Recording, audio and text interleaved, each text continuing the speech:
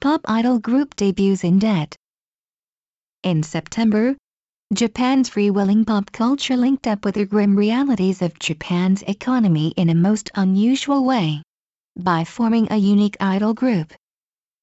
In addition to the usual qualifications of good looks, cheery personality and a small measure of performing ability, these women were chosen for their personal indebtedness. The 9 young women forming the Margarines, as they are called, are going to try to sing and dance their way out of a combined debt of 127.7 million yen.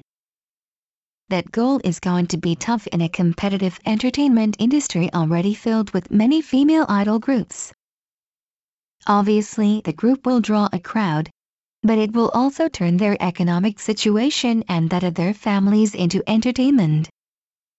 As with other groups, fans will line up to take the young women's photos in revealing outfits, vote on their popularity and hoard keepsakes. They will also keep track of how much debt the women have. The ploy also preys on the sympathies of people by placing highly indebted young women on stage to be gazed at, voted on and desired.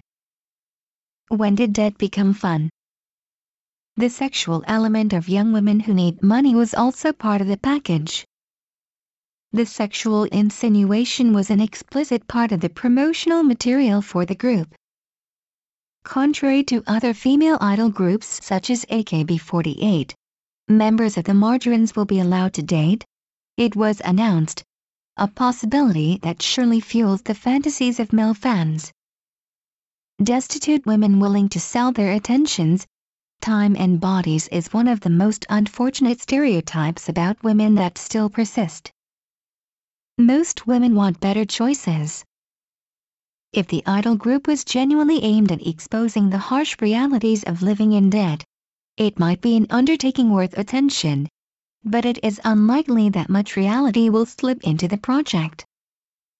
Even though the actual debt of each member was detailed, ranging from 500,000 yen to 7 million yen, and their situations summarized, it is doubtful that their actual troubles will be detailed. The group is more about exposing female skin than exposing social facts. The formation of the group is an unfortunate reminder about women's choices in a society that continues to undervalue their broader contributions and to restrict their social and economic roles. There are surely better ways, though, to shine a light on the problems young women face: demeaning jobs, increasing debt and sexualized images. Certainly the members deserve to get out of debt, and everyone should wish them good luck in that regard. However, the promoters might reconsider the messages they are sending. The Margarines are set to present a maudlin melodrama that reinforces stereotypes, but does little to inspire the social change for young women that is desperately needed. The Japan Times, October 5,